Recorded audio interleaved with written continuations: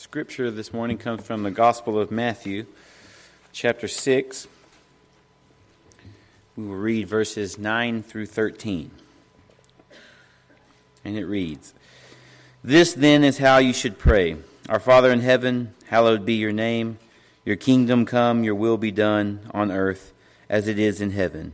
Give us today our daily bread. Forgive us our debts as we also have forgiven our debtors. And lead us not into temptation, but deliver us from the evil one." You may be seated.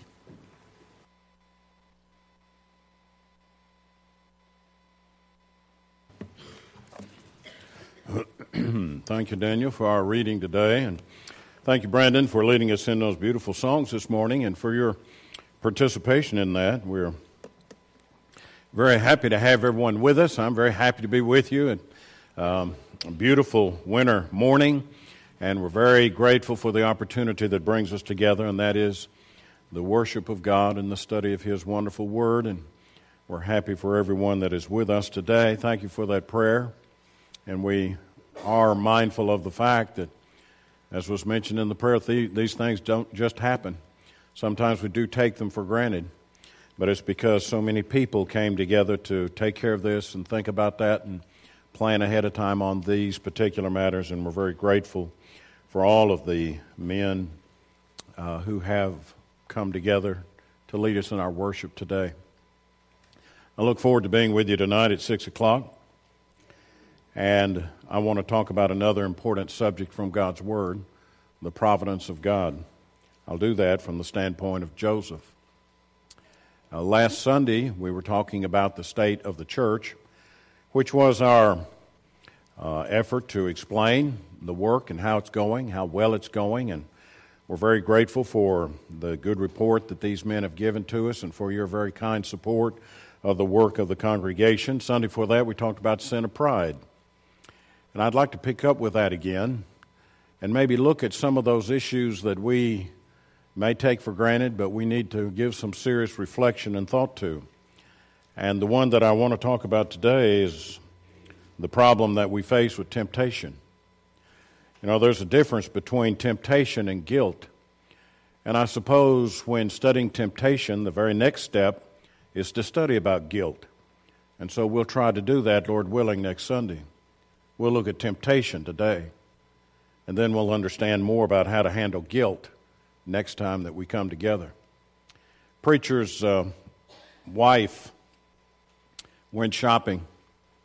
She saw this beautiful dress, and she tried it on, and she brought it home.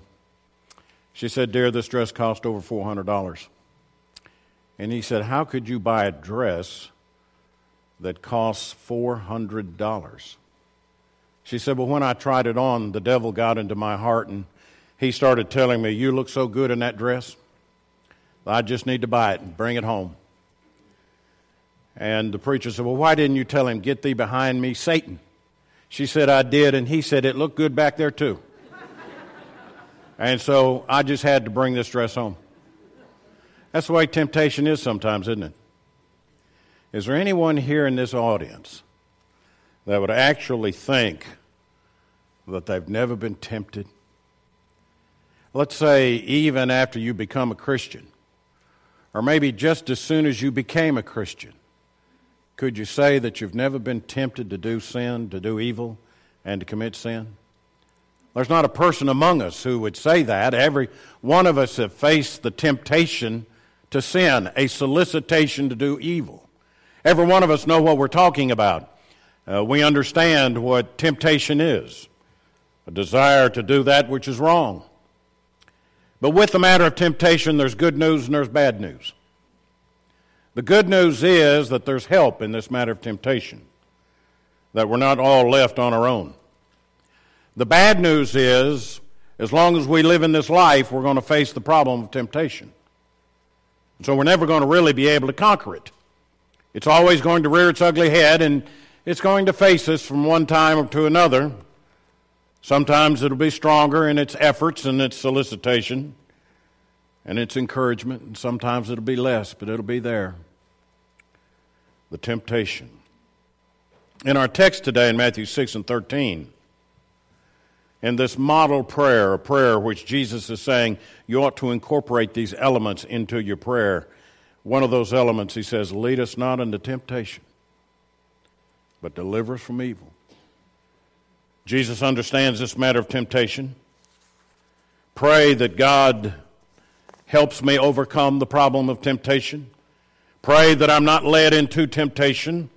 Pray that I have the spiritual fortitude and strength to overcome the temptation.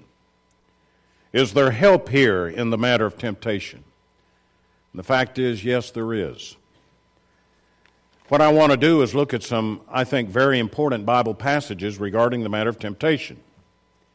And one that naturally comes to mind is 1 Corinthians chapter 10, as he gives this matter to us, warning them about the problem of idolatry. And in 1 Corinthians chapter 10, he was using the Old Testament children of Israel as an illustration, an example of some of the temptations that they faced. And he's saying, now, here's an obvious conclusion for us. Now, these things happened to them as an example, but they were written down for our instruction, on whom the end of the ages is come. And now I'm in verse 12. Therefore, let everyone who thinks that he stands take heed lest he fall. Don't be overconfident. We never get to the point of such spiritual level and maturity that we can say with certainty, I've got this matter of temptation and sin beat. I don't have to worry about it now because I'm such a spiritually minded person. He who thinketh he standeth, take heed lest he fall. No temptation has overtaken you that is not common to man. But God is faithful, and He'll not let you be tempted beyond your ability. But with the temptation, He will also provide the way of escape that you may be able to endure it. I would consider that a classic text on the matter of temptation, one that you want to mark in your Bible.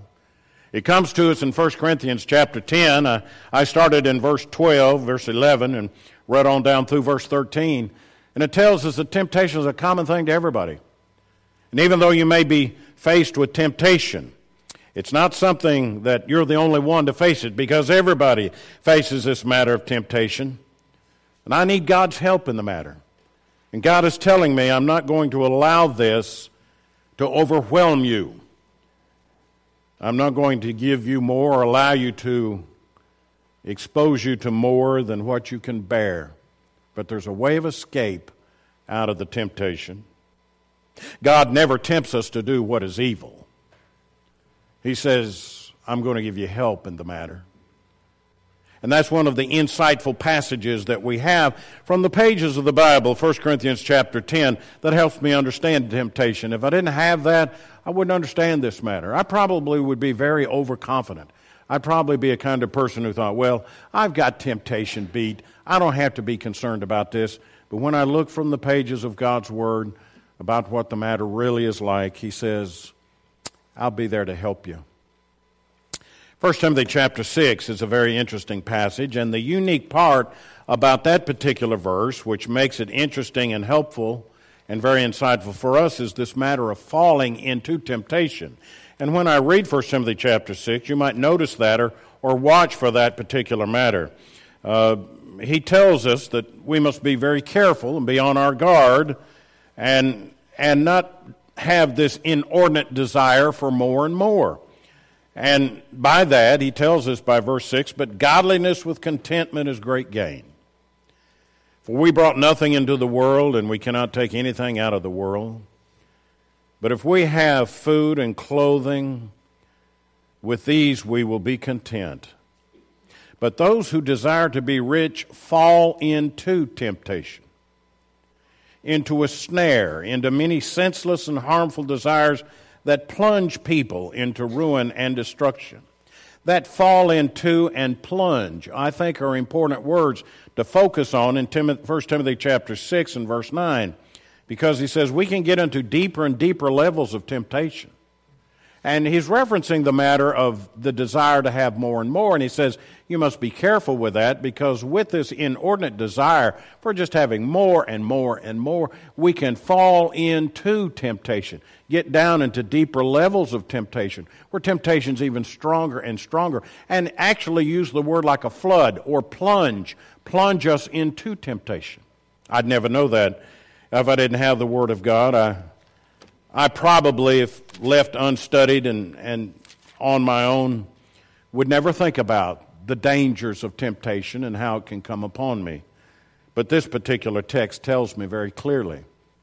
Matthew chapter 26 is an interesting reference that Jesus makes to the matter of temptation. And in Matthew 26, he's praying in the garden, and it's a very touching scene as he goes and leaves his disciples there at the entrance and goes further into the garden. And as he prays, he comes back and he finds the disciples asleep. He says in verse 40, "And he came to the disciples and found them sleeping, and he said to Peter, 'So could you not watch with me 1 hour?'" Verse 41, "Watch and pray, that you may not enter into temptation. The spirit indeed is willing, but the flesh is weak." Now, the unique point of that passage is that we are very willing. We are very studious in the matter. I'm going to resist the temptation. I'm going to resist it. I'm going to say no to every temptation. The spirit is willing, he says, but the flesh is weak. Where so many times we have the set goal for ourselves, now I'm not going to do that, and turn right around and do it again. We were tempted. And because of that we yielded. And we committed sin. He says, pray. Pray that you not be tempted. An interesting Bible passage, which I think is somewhat of a classic text on this subject of temptation, would have to be Galatians chapter 6, verse 1. And in there's a unique element of insight that God gives us we don't have somewhere else. "Brothers, if anyone is caught in any transgression, you who are spiritual should restore him in a spirit of gentleness." In other words, this is not the time for a harsh, coarse type of attitude, but with gentleness and kindness, restore the individual and try to bring them back. Now, the transgression that he has here, and I think the word caught in any transgression, conveys the idea that a slip has been made. And it's very clear that that can happen to anyone. A slip has been made, and they're mistaken, they're guilty of sin, they've committed transgression. We need to bring them back. But do it with a spirit of gentleness. Keep watch on yourselves, lest you too be tempted.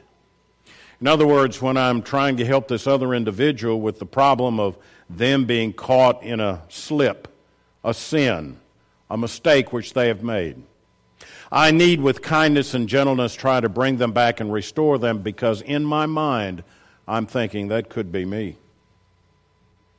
Because I could be tempted. And I could be falling away just like this individual is falling away.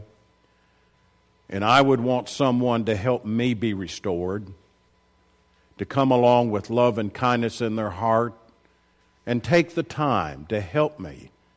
Help me see the right way. Help me see the error of my way so that I can make the right kind of decisions and do the right thing.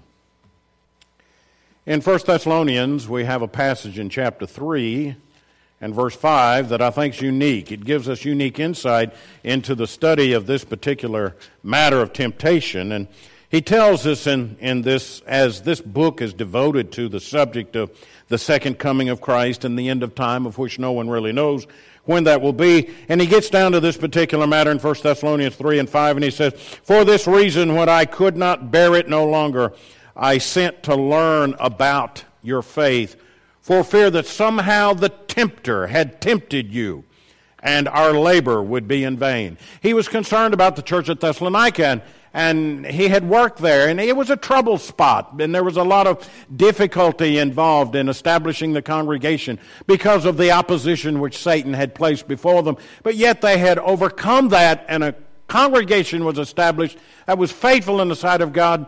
And he's saying, I'm concerned. I'm concerned about the congregation there because I know what the tempter is going to try to do.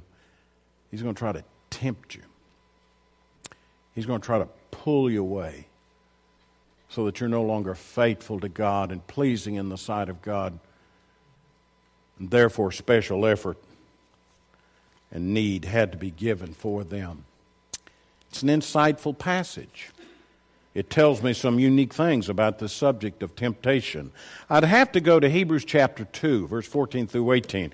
And there in this wonderful book of Hebrews, the Apostle Paul, I assume that he is the writer of the book of Hebrews. I don't know if anyone can prove that with any degree of certainty, but at any rate, this inspired writer is writing Hebrews chapter 2, verses 14 through 18, and he tells us something about the wonderful nature of Christ and the fact that Christ has died for me and that Christ has made it possible for me to receive forgiveness of sin.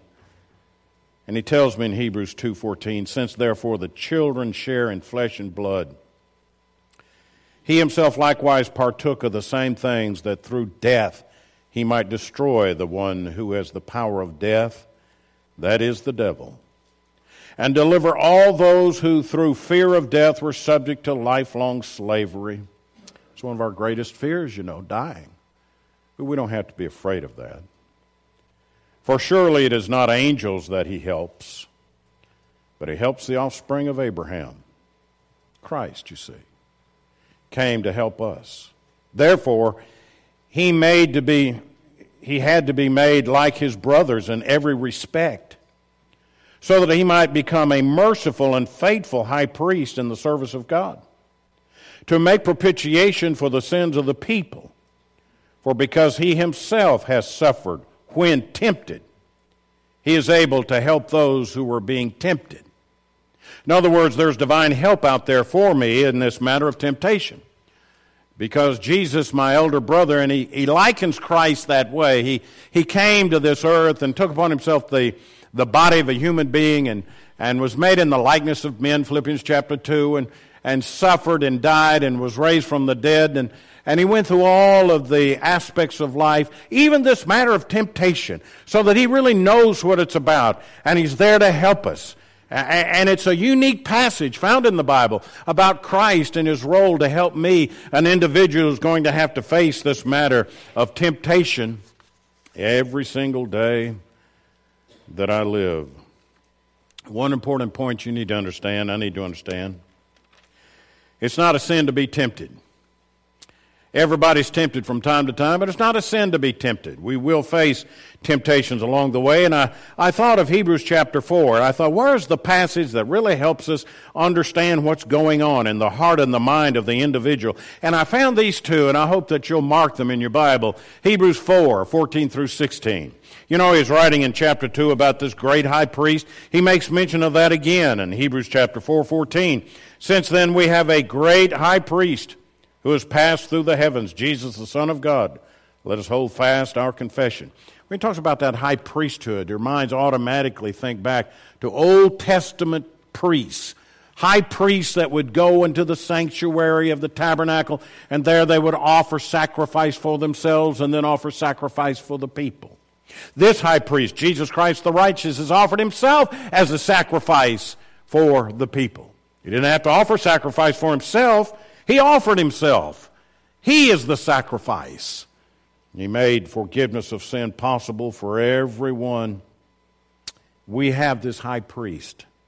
His point, though, is, for we do not have a high priest who is unable to sympathize with our weaknesses, but one who in every respect has been tempted as we are, yet without sin.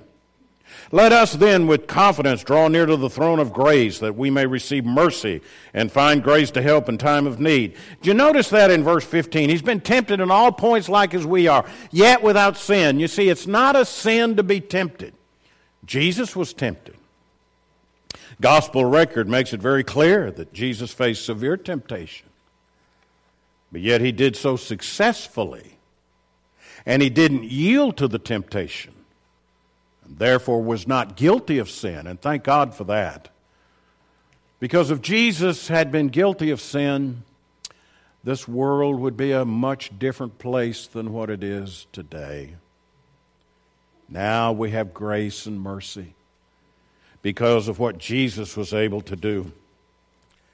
Another passage that helps me understand this matter of temptation is in James chapter 1. And I'd like to go to James 1, 13 through 15, and analyze that just for a little bit, because it's in that passage that we see what's really working on the inside. causing us to face the temptation and to yield to it, resulting in sin. So the James 1 passage is a clear passage that tells us of the, and I hate to use this word, the metaphysical workings of sin and temptation, but I guess the way to say it is the spiritual working of sin on the inside and what's happening to us and what we go through. So now let's go to that. Let's go to James 1. And I'm looking at verse 13, and I want to read a verse or two, and let's see how this particular passage helps us understand the subject at hand. Let no one say when he is tempted, I'm being tempted by God. For God cannot be tempted with evil, and he himself tempts no one. That's a good beginning point, isn't it? For us to realize that God does not tempt anyone to do evil. And if the person comes along and says, well, it's God that made me do that, or it's God that tempted me to do this wrong thing, then it's certainly not the case. He's just wrong as he can be, because God does not solicit anyone to do evil. God will test our lives. We learn that in Hebrews chapter 12. God will discipline us and test our lives. But that test is to make us a better person. That test is to make us a better Christian and to be more like Christ. But the temptation, the solicitation to do evil, that which is wrong, never comes from God. And then to help us understand that, he talks about it from the standpoint of the human gestation. Then desire, but each person, verse 14, is tempted when he is lured and enticed by his own desire. Then desire, when it has conceived, gives birth to sin. And sin, when it is fully grown, brings forth death. You see, it starts with an inner thinking and a desire on my part for something or do something I should not have or I should not do. That's where it starts, right there. It begins, the temptation. And in my heart, in my mind, desire begins to be created. But it doesn't stop there. It begins to grow and it begins to develop. Then desire, when it has conceived, gives birth to sin. As that desire continues to grow in my heart and my mind, I begin to act on that. When I actually act on that temptation, sin takes place. You see, it's not a sin to be tempted. But when I allow that temptation to work in my heart and in my mind and to grow and to develop, and I act on that, then I am guilty of sin. And what does sin do? Sin brings about death, spiritual death, separation from God, not only in this life, but eternally in the life to come. But go on with the passage for a brief moment. Do not be deceived, my beloved brothers. Every good gift and every perfect gift is from above. In other words, this is what God does for me. Every good gift comes from above. Every good gift comes from God. Don't ever get the idea that God is tempting me to do the wrong thing, because He's not. Because every good gift comes from above, comes from God. Every good gift and every perfect gift is from above, coming down from the Father of lights, with whom there is no variableness or variation or shadow due to change. He doesn't change on that. He's always helping. He's always encouraging. He's always there to help me. No, I can't blame God. Sometimes somebody said, well, the devil made me do it. And that's only a half-truth. The devil tempted me. And then I listened to him whispering in my ear when he said, go ahead. And I did. And I became guilty of sin. When that thought and that desire begins to develop into my heart and in my mind, that's where the battle begins. And the devil's whispering in my ear, go ahead with it. Go ahead. Go ahead. I've got to have the spiritual strength and fortitude to say no to the devil and resist him. The temptation itself is not a sin. It's when it grows and develops. And I listen to his whisper in my ear, go ahead. And I do that. I'm guilty of sin. And I'll tell you what, if you leave it at that, it's spiritual suicide, because sin brings about death. But with every temptation, there's an opportunity to trust God. You see, there is a good side to this particular matter. I cannot say, even though I'm a Christian, I've never been tempted. And I cannot say, even though I'm a Christian, I've never yielded to temptation. I can't say that. I'd have to be honest and say, yes, I've been tempted, and yes, I've yielded, and yes, I'm guilty of sin. And I don't believe there's anybody here today who could say, I've never yielded to sin. Here I am. I'm the paragon of righteousness for everybody to look at, and I've never committed a sin. There's nobody here in this auditorium can say that. I can't say it. But I can say this, that with every temptation is an opportunity to grow in trust with God. In the book of Romans, the Apostle Paul gives us this particular passage. And it's a very helpful one. It's in chapter 4, and it talks about this great discussion of justification by faith, which is a great discussion from the pages of the Bible, that we are justified people because of obedient faith. God looks upon us as being forgiven. And I'm a guilty person, I'm a sinner, but God doesn't see me as a sinner. He sees me as being justified, all by the grace of God and the blood of Christ and my obedient faith. What a wonderful concept that is, coming in the pages of the New Testament. But sometimes, even though we are children of God, like that Galatians 6:1 passage taught me, I'll make a mistake, and I'll be involved in transgression. And there he tells me, blessed are those whose lawless deeds are forgiven, verse 7, and whose sins are covered. Blessed is the man against whom the Lord will not count his sin. Even though I have committed a sin, I don't have to be a failure here. I do not have to allow that sin to dominate my life and to continue to be the epicenter of my life. Was I guilty of sin? Yes, but I don't have to be a failure. I can get the sin out of my life. I can trust God to such a point and to such a degree that I turn to Him and follow His wonderful way for my life and get the sin out of my life and receive strength to resist the temptation. It's a wonderful passage in Psalm 50, and I thought I would include that in our discussion today. And you may never have read the book of Psalms. You may never have read Psalm 50 and 15, but there's a wonderful verse there that helps me. And call upon me in the day of trouble, God said, and I will deliver you, and you shall glorify me. What these Bible passages are saying is, yes, you're going to be tempted. Yes, there are going to be times when you yield to the temptation and you're guilty of sin, but you don't have to stay there. You don't have to be a failure.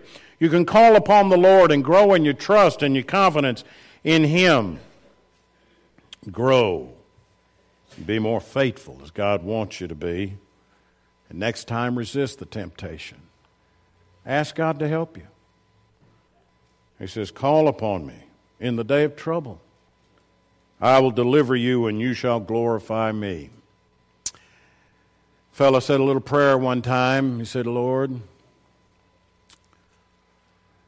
I have not gossiped about anyone today. I have not used any bad language today. I have not lost my temper today. And I'm just about ready to get out of bed now. And I'm going to need all the help that I can get. Psalm 50:15 has said, ask the Lord for help. Learn to trust the Lord. With every temptation, it's an opportunity to grow closer and closer to God. Somebody asked, said, I don't know what to say to God. I don't know what to explain to Him. One occasion, Jesus was walking on the way, and a blind man on the side of the road, all he could shout out was, Lord Jesus, have mercy on me. Help me.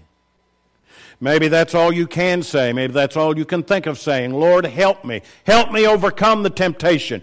Grow in trusting God and in your confidence in God. In your opportunity of temptation, turn to Him out of obedient faith. Say, Lord, help me. I need help here. Go to the Word of God and examine it. Learn what God will give you, the strength that God will give you to overcome the temptation. It's an interesting passage in 2 Timothy chapter 2. I've thought a lot about.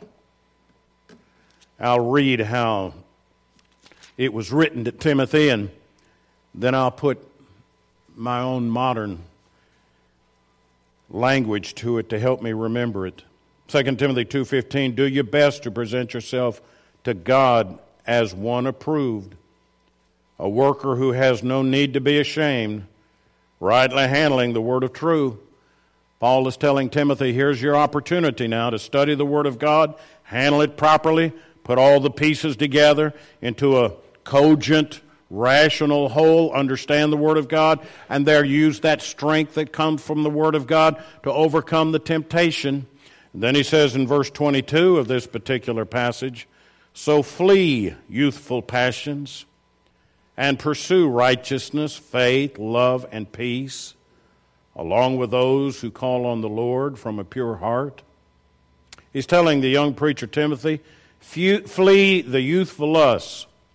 Do you know what the word flee means? It means run like crazy. If you're asking for what to do here and how to trust God, run like crazy when temptation begins to rear its ugly head in your heart and in your mind. And you go back to the Word of God and learn to trust in God and trust in God's Word. And fill your heart and fill your mind with the truth of the Word of God so that you can resist the temptation and say no to it. Run like crazy. You know, why would you run towards something that's going to hurt you and harm you? Run away from it. Flee youthful lust. 2 Timothy chapter 2 and verse 22. Run like crazy from it. Don't run towards something that will hurt you and ruin you. Run away from that. Run toward that which will help you and be a benefit to you. So now you're at a party. All your friends are there. And they're drinking things that should not be drunk. And they're using things that should not be used. What are you going to do? You're going to run like crazy. You're going to get away from it. Don't run towards something that will hurt you. Trust in the Lord and grow in your trust. And with every opportunity, come closer to God, and it'll help you overcome the temptation. You on your laptop? And you're looking at something you shouldn't be looking at? You on your television set? And something comes on you shouldn't be watching? What are you going to do? You're going to run like crazy. You're going to cut it off. If you have to take your laptop and shut it down, you have to unplug it, you have to do whatever you have to do. You run like crazy. And don't start looking, don't start watching, don't start imbibing into that which will be a temptation, which will cause you to sin. What you've got to do is learn to trust more in God. Put your faith and confidence in Him. And with every temptation, you're looking for that as an opportunity to grow closer to God so that you can resist the temptation. And you run like crazy from it. You don't play around with it. You leave it and let it go. A guy brought a dozen donuts into the office one day and said, look what I brought to work. And somebody said, well, I thought you were on a diet trying to lose weight. He said, well, I am. He said, well, why would you bring a dozen donuts to work? He said, well, I just prayed to the Lord. Lord, if you want me to have a donut today, let there be a vacant parking spot at the donut shop. And I drove around that thing 5 times, and lo and behold, one of them opened up. Well, don't play around with it. Flee. Run. Don't participate. Make up your mind right here and right now. That's the way it's going to be when I have to face sin and temptation. Get up in the morning and pray. Lord, help me today with the problem of temptation. I know it's going to come my way. Look up one of these verses we studied today and read it.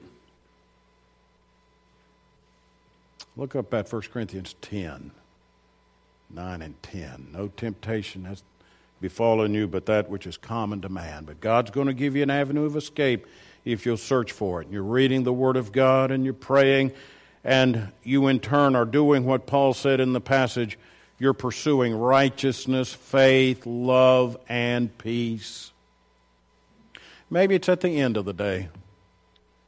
And you've worked hard and there's a satisfying feeling about that where you say, well, I've worked hard and I'm satisfied with the work that I've accomplished today. And you open up that grand old book and you're studying about great people of faith. And you read about Noah, such a good man, but yet involved in drunkenness after the flood. Abraham, a great man of faith, an example of faith, yet lied about his wife being his sister. David, one of the greatest of all kings of Israel, but yet guilty of adultery with Bathsheba. The Apostle Paul, one of the greatest preachers second only to Christ, but yet persecuted the church of the living God along the way. One of the great men of all the Bible, Moses, the meekest of men on the face of the earth, but yet he murdered the Egyptian. People face problems and temptations, but you can overcome them. And I read that from the pages of the Bible, and they overcame temptation and sin. And I can overcome temptation and sin. And when you do that, you are pursuing righteousness, faith, love, and peace. 2 Timothy 2 and 22. So flee youthful passions and pursue righteousness, faith, love, and peace. Assemble with the saints. You need to be here because you're fighting temptation. You need to be here because every time we are here, this great book is opened up and we're studying it and we're doing our best to learn it and we're trying to apply it the very best way that we can. And when you open up this great book, the Bible, it lends dignity to every service and every Bible class. We're not just studying a book of history, we're studying God's Word here. And you need to be here. Your family needs to be here. Your sons and your daughters, they need to be right here when we're studying the Word of God, because we've got a battle with temptation and we're trying to overcome it. And I want my family here. I want to be here. Now, I'm not going to let the joys of this life and the pleasures of this life, even though they in and of themselves may be okay, to hinder me in what I need the most, and that's the strength and the camaraderie and the uplifting that I receive when I worship with the children of God. I need that. I need that. Sometimes I can help somebody else. Somebody may be in the sick room. Somebody may be in the hospital. Somebody may be sick at home. I can help them in some way. When I live that kind of life, I am pursuing righteousness, faith, love, and peace. And it's going to help me overcome temptation. You know what it might take? It might take me confessing my faults before God first, and to you second. It may mean I have to confess to the Lord, I am guilty of sin, please forgive me. And that may mean I have to go to you and say, I have treated you wrongly, I've done the wrong thing, said the wrong thing, please forgive me. I need to make this right to you. I'm resisting temptation, you see, when I do that. And I'm pursuing righteousness, faith, love, and peace. The bad news is we're never going to outlive this. The good news is help is available for me to resist sin and its temptation. If you're guilty of sin and temptation, I urge you to obey the gospel of Christ today, to repent of sin. Luke 13:3. Confess your faith in Jesus Christ, to be baptized into Christ for the remission of those sins. It's hard for me not to talk about guilt right now, because I'd like to. Not because I like the subject so much, but because I know I need it. I need what the Bible says about guilt. And I'll have to talk about that next time. Don't live with the guilt.